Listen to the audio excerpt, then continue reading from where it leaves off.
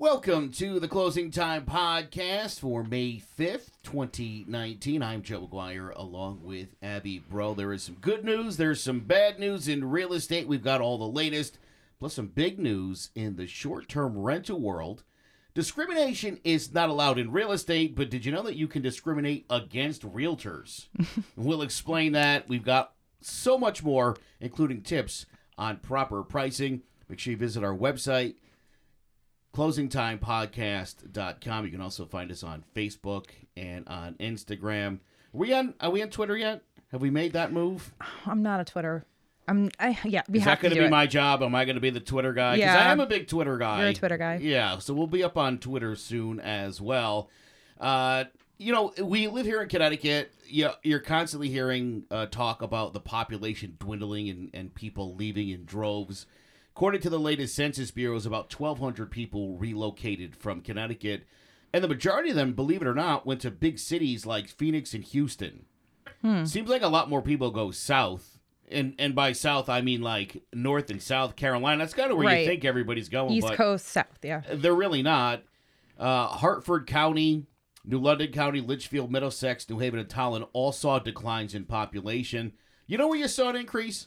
Where? Fairfield County. Fairfield County. And Windham County had the biggest increase around the entire state. Here's a news flash for anybody who's wondering. It's not the wealthy who are leaving the state of Connecticut. It's people who are just in the middle of the road, just middle-income people. That's who's leaving this state.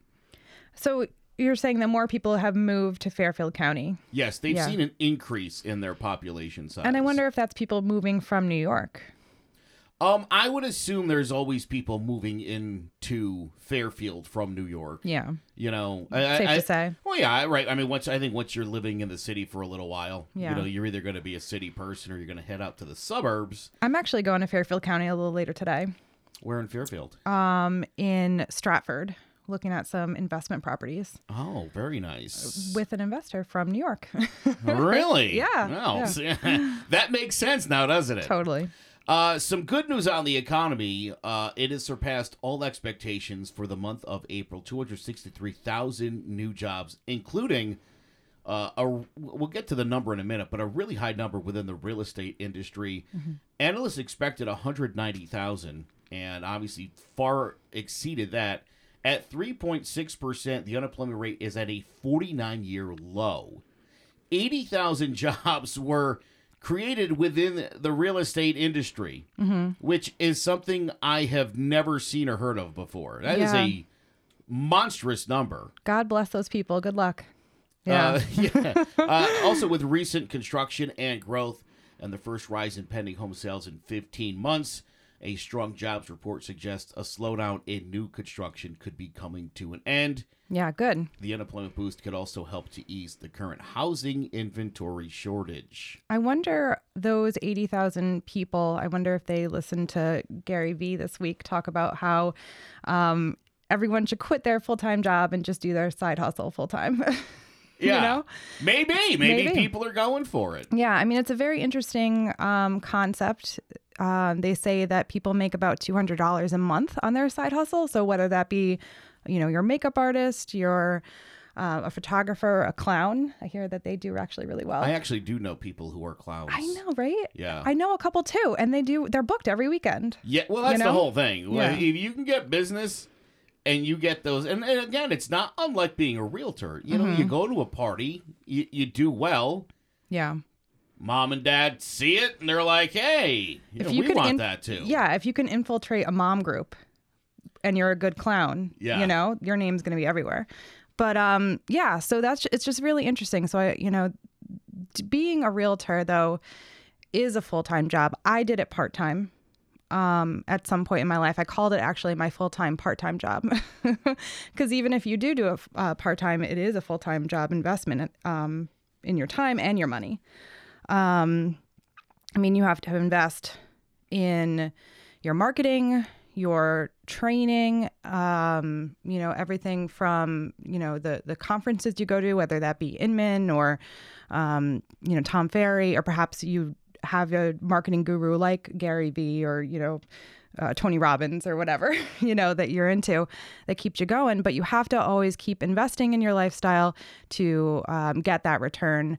And then obviously the time that's included as well. So if these 80,000 people really, put their time and energy into it, it could be really successful for them. Somebody said to me the other day, I have no idea how you could ever do real estate part-time. And I was like, I know, you're right.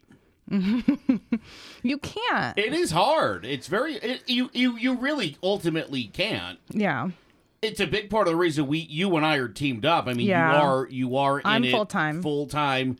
I'm in it as much as I can be, given my time constraints.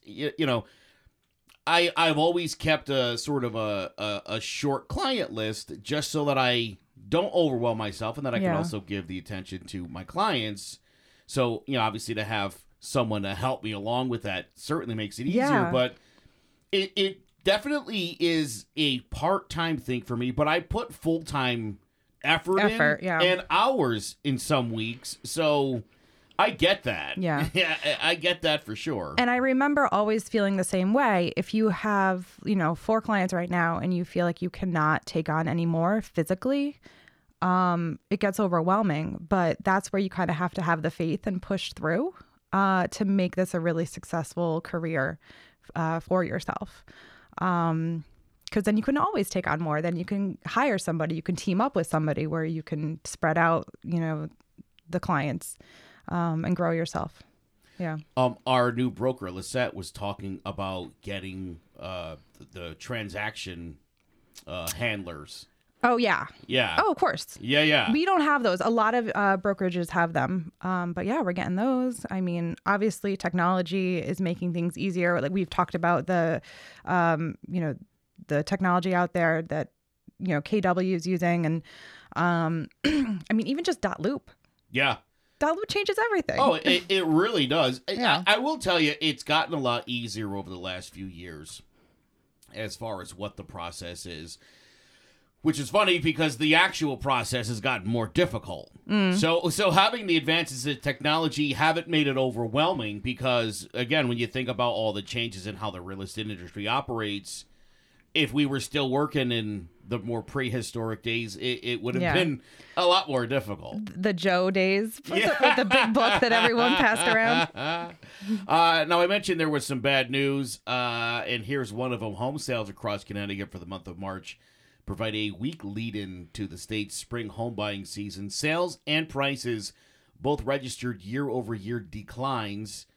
The median sale price of a single-family house was $243,000. That's down 1.6%. It was about $247,000 this month last season. And home sales dropped nearly 5% over that same period. So far in 2019, the 3-month trend for sales and prices paid is disappointing for the state's housing market, which has really struggled to recover from the last recession, which ended in March 2010. And there were a lot of hopeful signs in 2018 when Connecticut registered its 3rd consecutive annual gain in median sales that, maybe things were kind of on the uptick, and unfortunately that is not the case. So it just means, Abby, that, you got to go out there and hit the pavement a little bit harder. Harder. And, we're going to talk about some different lead generators. Mm-hmm.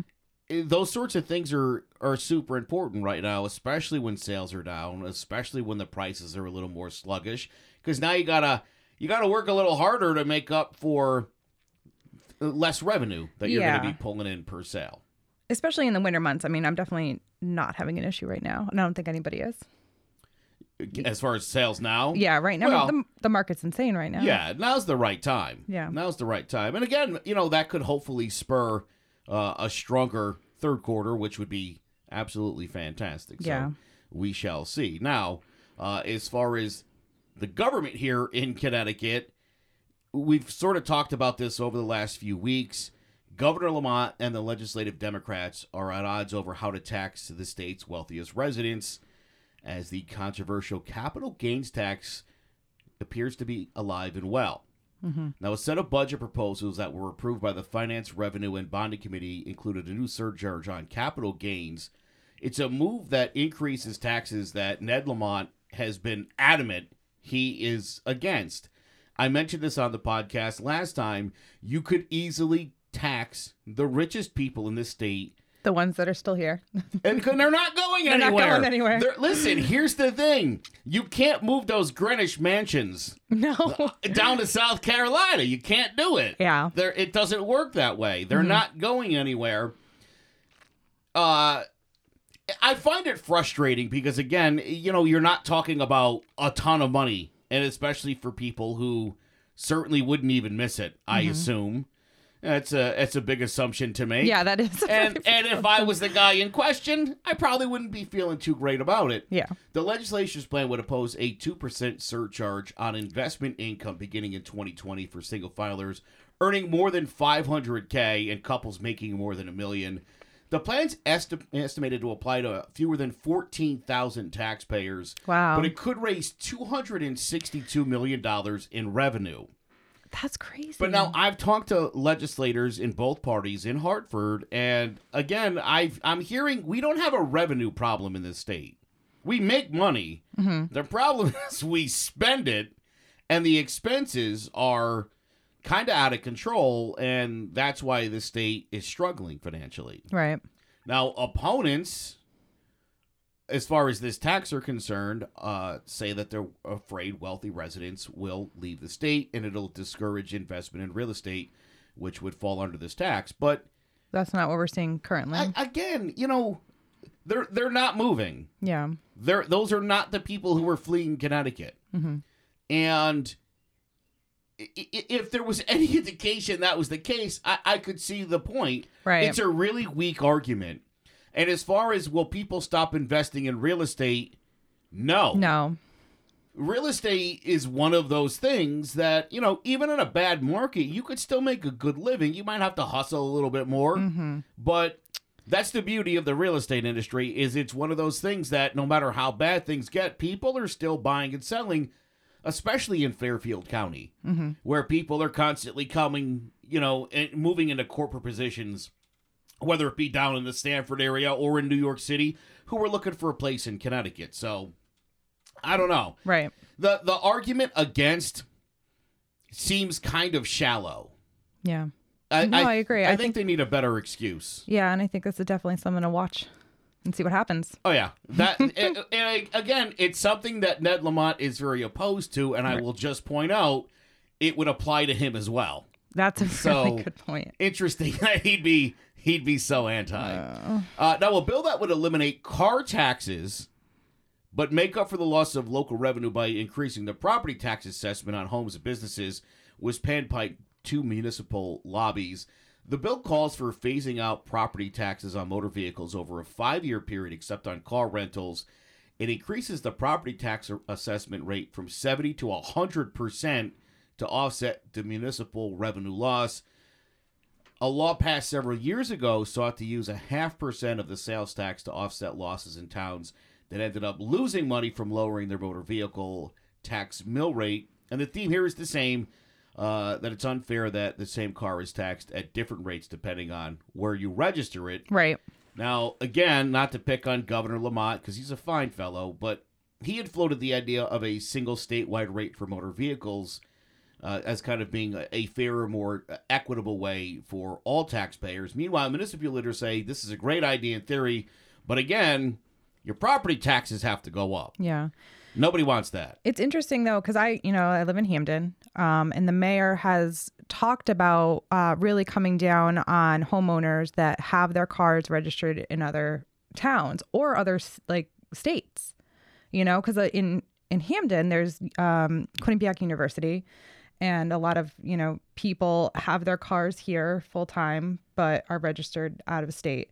But even me, I lived in Hampden for, the first year, and it was still registered in Cheshire, Oh, yeah. Yeah. Oh, and yeah. so I had to fix that right away. But so they're cracking down on that. But I lived in Portland, Maine for 3 years, and I tell people I got pulled over all the time, and I try to make up a good excuse as to why. And ultimately, I never changed my license plate from Connecticut to Maine. You never changed the license plate, or did? In 3 years, I never changed the registration. No, okay, so I wasn't sure if you did the registration. No, I mean, I was just breaking the law. Yeah, totally. Real bad. Real bad. Real bad. But yeah, we lose a lot of, tax dollars because of that. So this is interesting. So it's getting I know a rid lot of all of people, too, who have cars registered in Florida. Yeah. And they go to Florida for like 2-3 weeks out of the year. Right. You don't live in Florida. It's a little cheaper, though. Yeah. I think they don't even have car taxes in Florida. I think that's why people do that. Really? Yeah. Interesting. Yeah. I might be wrong. And if I'm wrong, let me know. Okay. Not you. I mean, anybody who might be listening. You leave a comment. Google that and tell me I'm wrong. I don't mind that. Yeah. Send a text. Love to hear what you have to say. Love it if you could like it and share all the information that we are providing you. You can head over to our Facebook page and our Instagram page. And make sure you visit the website, closingtimepodcast.com. You can check out all of our previous shows. You can also... if you're interested in real estate branding or home tour videos, it's a service that we offer here at Clovercrest Media Group. So lots of cool things to see. You can also check out all of our latest listings and so much more. Yeah, and then also if you are a real estate professional, if you're a loan officer, an attorney, and you like to be on the podcast, we'd love to hear from you. Oh, absolutely. You can actually email Joe at clovercrestmedia.com. We'd love to book some people on this show, different experts in the real estate industry. You can come on and because we like to think we're the experts, but 100% we're not. Yeah, we're certain we know everything until you start poking holes, and then next thing you know, very superficial. Now, one of the things you and I have been talking a lot about lately, and have mentioned here previously, and it's such a big part of the game at this point, is Airbnb. Marriott is launching a home rental service going right at Airbnb and all the other short-term rental companies. Consumers are passing off traditional hotels in favor of the short-term rentals. We're seeing it more and more. Airbnb's market share has been growing. It passed Hilton in annual sales and is quickly gaining ground on Marriott. Mm-hmm. Now, here's what I think inspired Marriott. A new study found hotel guests are increasingly likely to consider Airbnb for their travel. 12% of major hotel customers have also booked with Airbnb, which has way more rooms than any of the hospitality companies. Airbnb has a portfolio of nearly 5 million rooms. Marriott has only 1.29 million. Wow. In that video that you sent me, the Meet Kevin video, 2.9 rooms at Airbnb have been checked out in the last 30 days. Really? Yes. Wow. That is insane amounts of business. Yeah. So Marriott would be the first hotel chain to offer the short-term rentals, although my understanding is several others, including Hilton, are also considering making similar moves. Now, no coincidence, Airbnb is moving deeper into the traditional hotel space. Just in March, they bought Hotel Tonight, which is a last-minute hotel booking app, and in 2019, more than double the number of rooms it had in boutique hotels, bed and breakfast, hostels, resorts, and other categorized properties. Meanwhile, Airbnb has also launched a new hospitality service to rent space in commercial spaces, including Rockefeller Center. That's so cool. So, in the video that you sent me, Meet Kevin. Yeah, he's fun. Yeah, he's a real estate a fun guy. guru. He suggested that Airbnb is donezo. Dead. Yeah. I mean, he's on life support. I think that's what he said. Yes, he did. And I get it. You know, he was like, in one foul swoop, Marriott's going to put Airbnb out of business.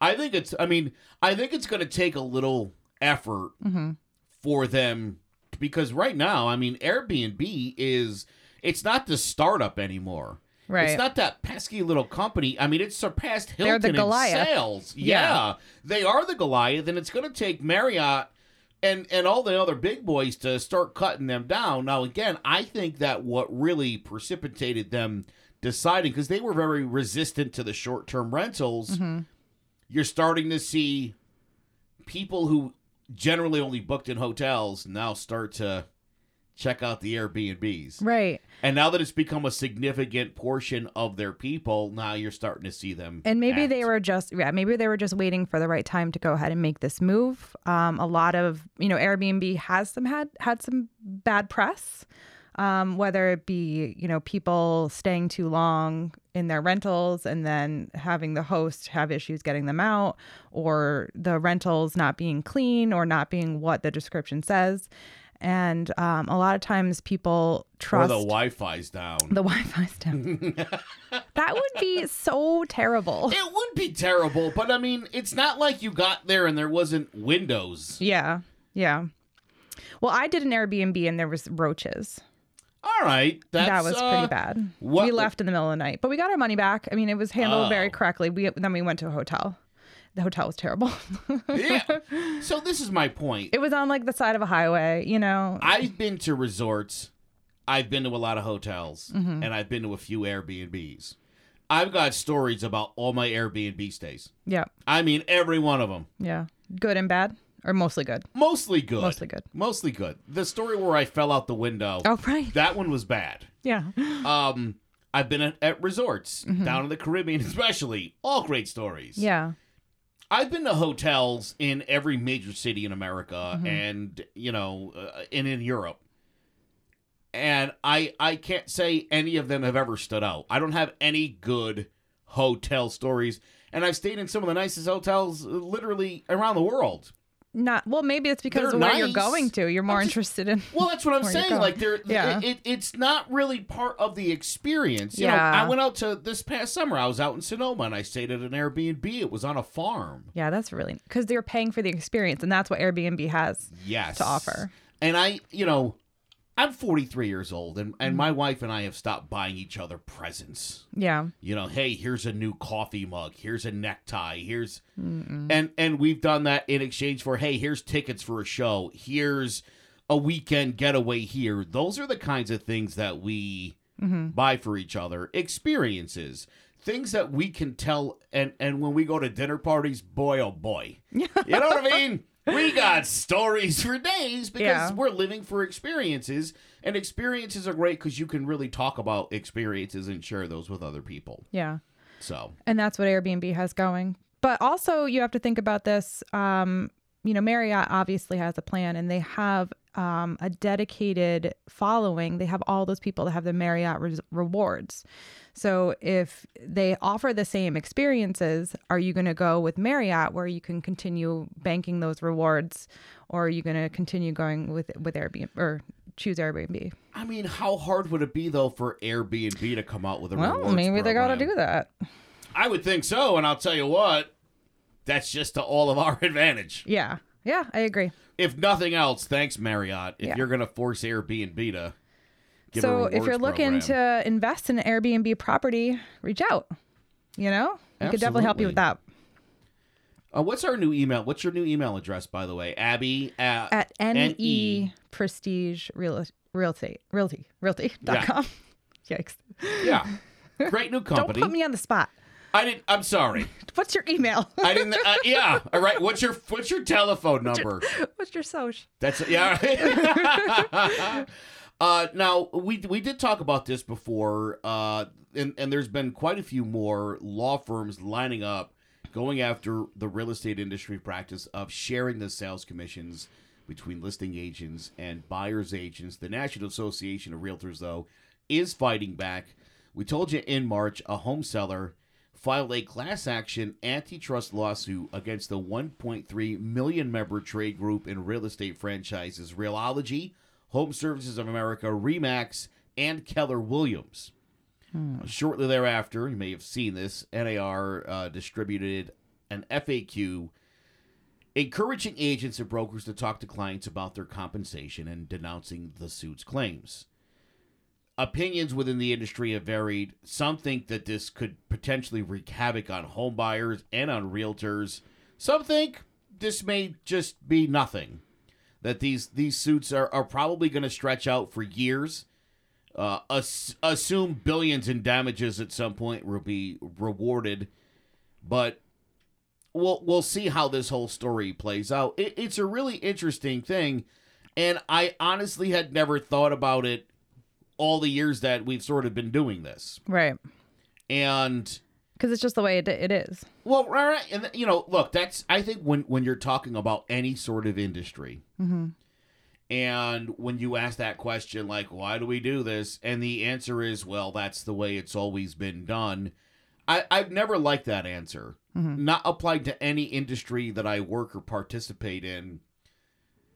This is one of those things that, obviously a lawyer took a look at this, and lawyers handle real estate transactions all the time. They know exactly how this all works. And the idea that this might be illegal or has been for a really long time is a frightening thought. It really is. Yeah. The whole idea behind this is that you're not charging your buyer for your services. That was always sort of one of the reasons why you could tell a buyer, sign with me, it costs you nothing. Right. And apparently that was wrong and illegal. And I guess you shouldn't have done that. Yeah, but it does cost them. I don't know. It's hard. Well, that's what I'm saying, right? It's you're paying one way or the other. Does it matter if you just separate and charge the client separately that fee to be paid, I don't know, at closing? Yeah. As a separate fee and not part of the purchase price. I don't know. You know what I'm saying? It seems like something that could be easily remedied, and I'm not sure if the merit of the case is accurate. Right. Is the issue that they're not getting paid equally, or no? The issue, as it comes down to it, is that you're basically forcing the seller to take on all the cost. Yeah, all of the cost. Right. But again, who's paying for that? Right. The buyer. Yeah. The buyer is paying for it basically with the cost of the house. Yeah. So, I don't know. The whole thing seems kind of sketchy. The cool thing is that as this thing goes through the courts, it's going to take years and years and years before you get. But what kind of damage is it doing now? Right now, none. But again, I do think it's one of those things. You don't think that buyers might be wary, or sellers might be wary of, it might give us a bad look. Oh, I definitely think it gives a bad look, and I think that's why it's great that NAR is kind of getting on top of this and talking to agents and brokers about how to best talk to your clients about it. Exactly. And that's what it is. You right. have to set expectations, and you have to tell them how things work. A lot of times what I've seen recently, not really from my sellers, but people out there that question, like, how much are you getting paid? It's typically 6% commission. The the listing agent gets 3.5 and the buyer's agent gets 2.5, but should it be more equal? If you offer less to the buyer's agent, if you offer 2%, maybe you take a smaller or a large, smaller commission in general, and so you only offer 2%. Is that going to not really give the buyer's agent incentive to show your house? Yes. Of course it's not. Okay, but that's weird. Like that, for me, I would show any house. I've never ever considered the commission on any house I've ever seen, and it's not it's not even something I think about until literally my client's like, hey, I like this place, and then I'm like, I should look this up, and I really take a better look at it. I'm like, 2%, I'll take it, whatever, I don't care, right? Because you want to do what's best for your client, but if you're the seller, you want every agent to be like us, but not every agent is like us. One of my first transactions, we put an offer in, and I had taken a training where like the trainee told us you'd never take less than 3%, even as a buyer agent. And so I literally, welcome to the real world. I was young. I didn't know what I was doing. I wrote my first contract, and I literally added the other 0.5%, and the listing agent called me up and was like, what is this crap? Yeah. And I was like, oh, well, this woman told, and she was like, get out of here with that. Yeah. It's 2.5. You just going to take it. And I was like, all right, I'm in. Yeah. I don't care. Yeah, I've seen a lot of these debates recently. Actually, I follow a funny Instagrammer, Realtor for Hire. She's actually a realtor, I believe, in Detroit.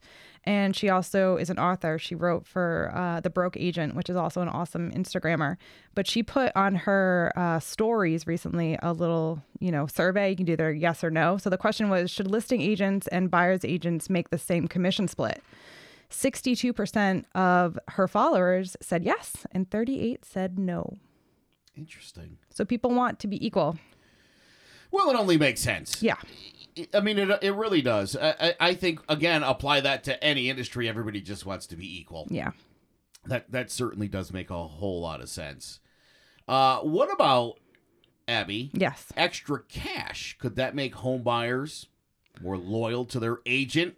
I don't see why not. I would think so. Well, Realtor.com and OpCity, which are both owned by News Corp's real estate subsidiary Move Inc., are launching a new cash rebate effort on OpCity's online lead generation platform with the goal of increasing the rate of connections leading to closings. You actually use OpCity, you were telling me. Yep. Can you explain it a little bit, how it works? And because I really, upon you explaining it to me, I was like, I want it. Yeah. Yeah, it's great. So instead of, Zillow leads or typical leads that you've been doing right now where you pay up front, OpCity, they're free until you close them.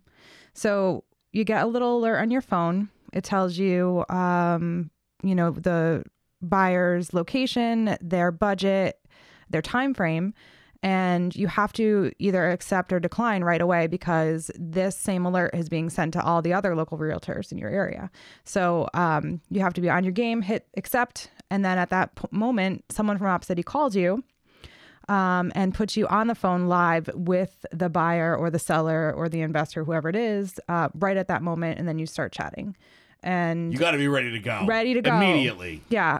Drop everything. You're in the frozen fruit section at Target. You have to be ready. So you chat with them and you keep that relationship going using their CRM, actually. And then at closing, you pay them a percentage for the lead. Okay, so the specific dollar amount that a consumer receives is based on a sliding scale. In other words, the property's worth $150,000. The consumer would get back roughly $400. Mm-hmm. On a $4 million property, the consumer gets back about $12,000. OpCity's founder and CEO Ben Rubenstein said the incentive program was born out of researching what agents like the best about referral platforms with high conversion rates. Outside of great service and a great experience, OpCity found that some sort of rewards program is a great incentive for consumers to stick with agents, which OpCity platform matches them with. Yeah, it's really funny because even within our office, I have, chatted with somebody. They were an investor in New Haven, and I was doing my follow-up and everything. And then he kind of just stopped responding like they do. And I was talking with another agent in our office in like the Rocky Hill area. And she's like talking to me about this guy and how they've been, she got him through OpCity and everything. And it was the same guy. That is so insane. Absolutely the same guy. Yeah. So why were they talking to two of us? How do we, other than our, great follow-up and our knowledge and everything, there has to be a little bit more for them to stay with somebody. Again, though, we see where a rewards type program incentivizes people to do what you want them to do. Yes. I think if there's a running theme on today's program, it would be that I think anywhere, where you get some added value as the consumer on the back end is kind of an ideal situation. Right. Again, if you're looking at a $4 million home, you're going to get $12,000 back. That's solid. Yeah. I'll take it. I would stay loyal to you. Thank you. If I knew I was getting $12,000. Oh. Make sure you visit our website, closingtimepodcast.com. I mentioned you could check out all of our previous podcasts. We kind of cover all that's going on in the real estate world. Also share some fun stories from the field. You can also check out branding videos, home video tours. It's all services that we offer. You can check out listings, and you can get our info if you are a client in your home. You're in the home market looking to buy or sell. We would be happy to work with you. Abby and I are, I have to say this, a pleasure to work with. I like to think so. Everyone I've talked to says, you guys are so great. Aww. I would love it if you guys were my agent, and I'm just passing that information along. So. Who are these people? Lots of people. Many people are saying. Ailes Beach is no stranger to revolutionizing the way things get done. The iconic 30A community has done it again with a new world-class fitness center. It offers world-class fitness facilities combined with stunning architectural design in a very friendly, non-realtor environment. What do I mean? Well, membership's open to the public with one small exception. The Ailes Beach Fitness Center does not allow any members who work in the real estate profession to join. Love it. This policy is a new trend in the fitness industry. Ailes Beach sits right in the middle of one of the most highly realtor-infested areas of the country. There are nearly 3,000 real estate professionals lurking in that area every single day. Lurking. You know, yeah. The shadows. Right? It's hard being a realtor. And one of the things you get trained to do is every opportunity you have, you're supposed to approach people and be like, hey, I'm a realtor. Are you buying or selling? Or, hey, I'm a realtor. Do you know anybody looking? And would you refer me to them? Mm-hmm. And you now, have it down pat. It's like you've done the scripts. But now, and it's funny because obviously we do continuing at every 2 years, and one of the mandatory things you have to take is ethics. Right.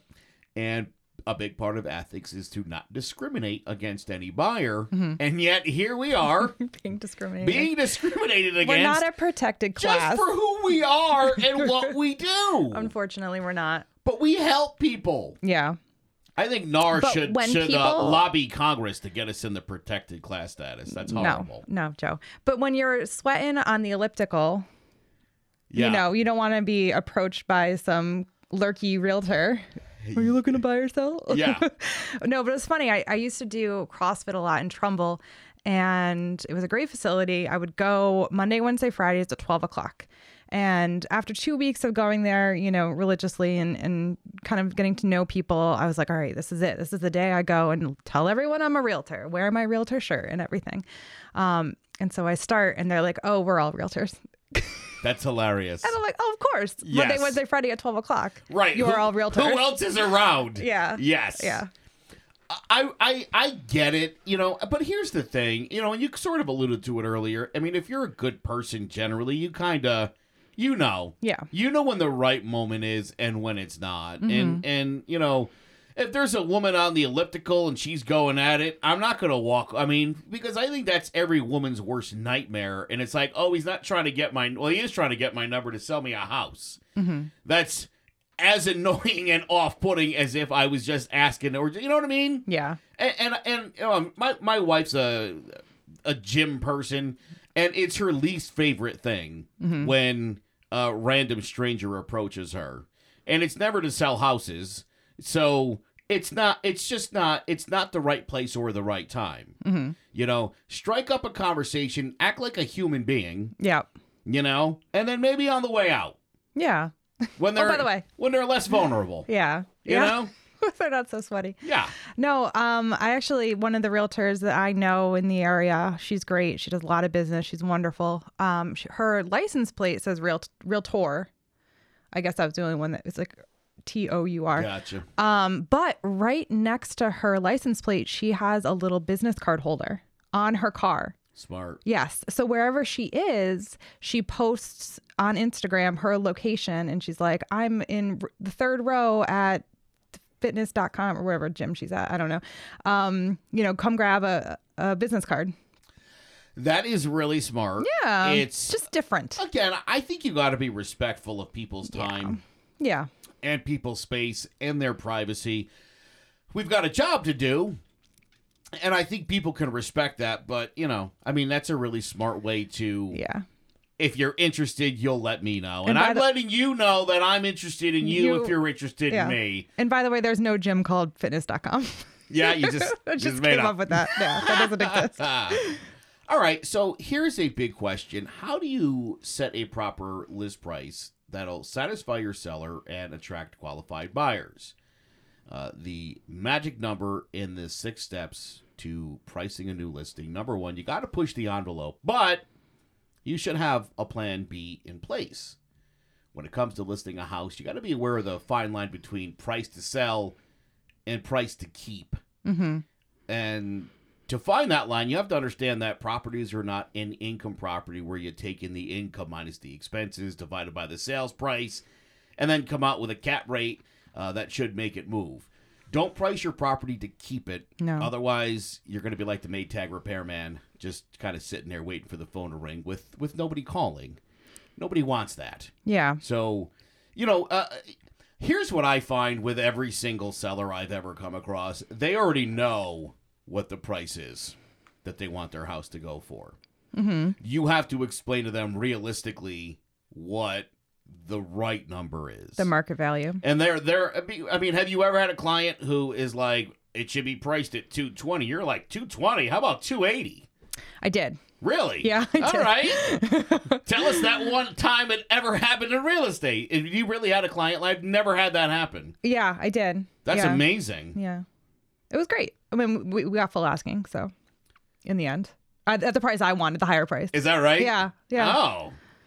Yeah. You must be getting referrals on that one, I would think. Yeah, that was really great. All right, the second step to proper pricing is to think multiple. Mm-hmm. Now, every listing agent's goal is to wake up in the morning and find your inbox flooded with offers. Bidding more. Oh, yes. And that might all very well be below the list price, but with every offer, you're now able to send out multiple counter offers that will assist in bringing out every buyer's bottom line. So the think multiple technique works because eventually the market itself will tell the seller and, of course, you what the market value actually is based on the offers that you receive. So how do you get these multiple offers? You price just below, right? You price just below. Yeah.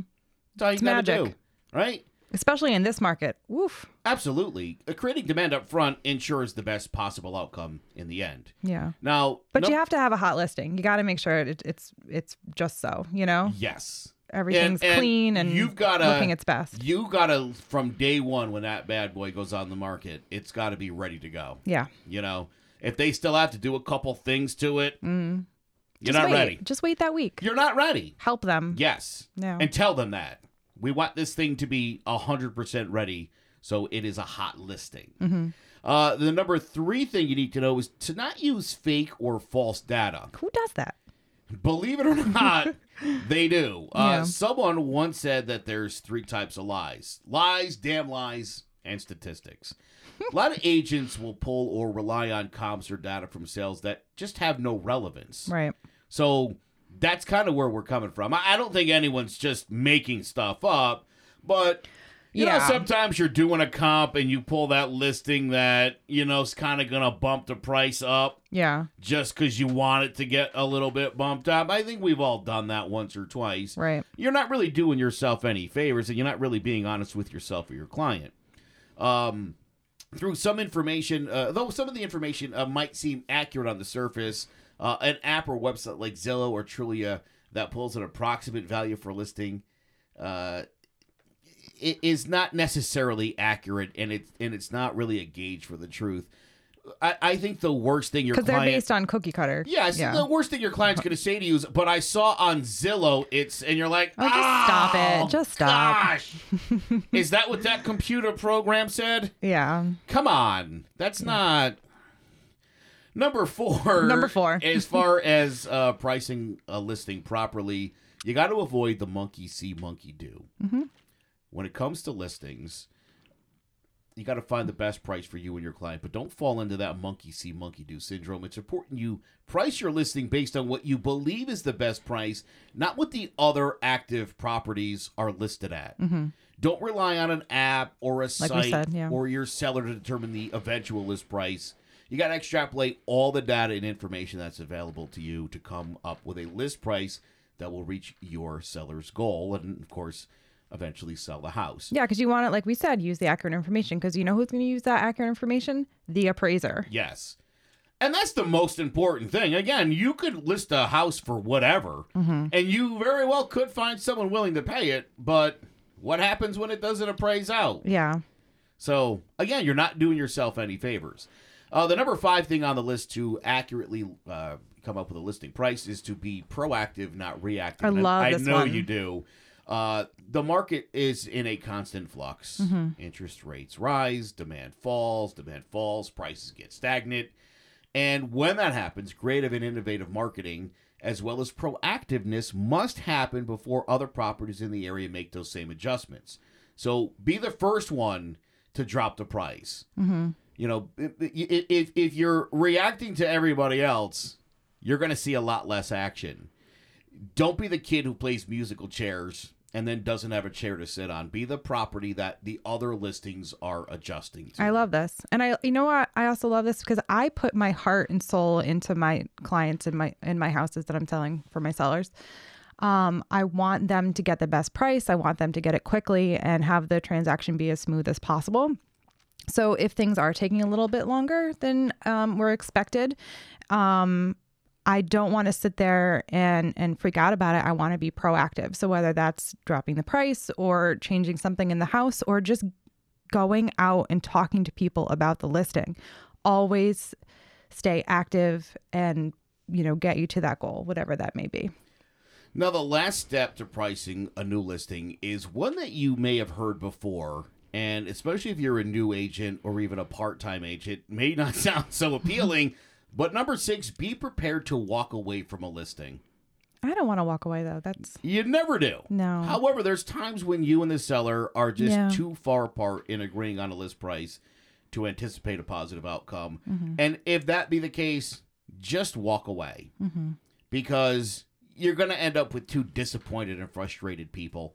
You're going to be wasting your time. And for the seller, they're going to get no results. So knowing the best option might just be to walk away. The strategy for proper price listing is by no means a case of build it and they will come. It's list it and they will buy. Oh, that's a good one. So, again, you got these good liners. So, yeah, I don't never want to walk away. I always want to have that conversation and try and sell them on why, you know, I want to list it at this price or why I want to do this and how it may be contradictory of what they're thinking or feeling. But you're right. If you do need to walk away, then that's a learning experience on how to do it better next time. You're not going to get them all. I think that's the important thing. And it's, I think, best not to force it if it's not the right matchup. It's not the right matchup. And even if you're struggling in business, it's probably not the experience that's going to make you a better agent or inspire you anymore to really focus your energies into the business. It might get you out of it quickly or more quickly. I agree. It really would.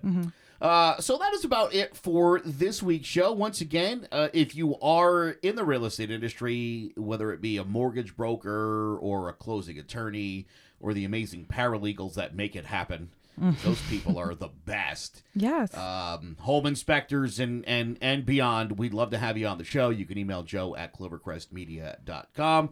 We'd love you to visit our website, closingtimepodcast.com. You can check out all of our previous episodes and get so much more, including all the latest news from the real estate industry. You could also find out more about the excellent branding and home video tours that we can do for you to help you grow out your business, just like Abby and I are doing ourselves. Make sure you follow us on Facebook and Instagram. We'd love it if you liked and shared and commented. We'd love to hear from you. And if you are in the market, hit up Abby. Yes. At neprestigerealty.com. We would absolutely love to help you buy or sell your next property. For Abby Bro, I'm Joe McGuire. Thank you so much for listening to this week's Closing Time Podcast.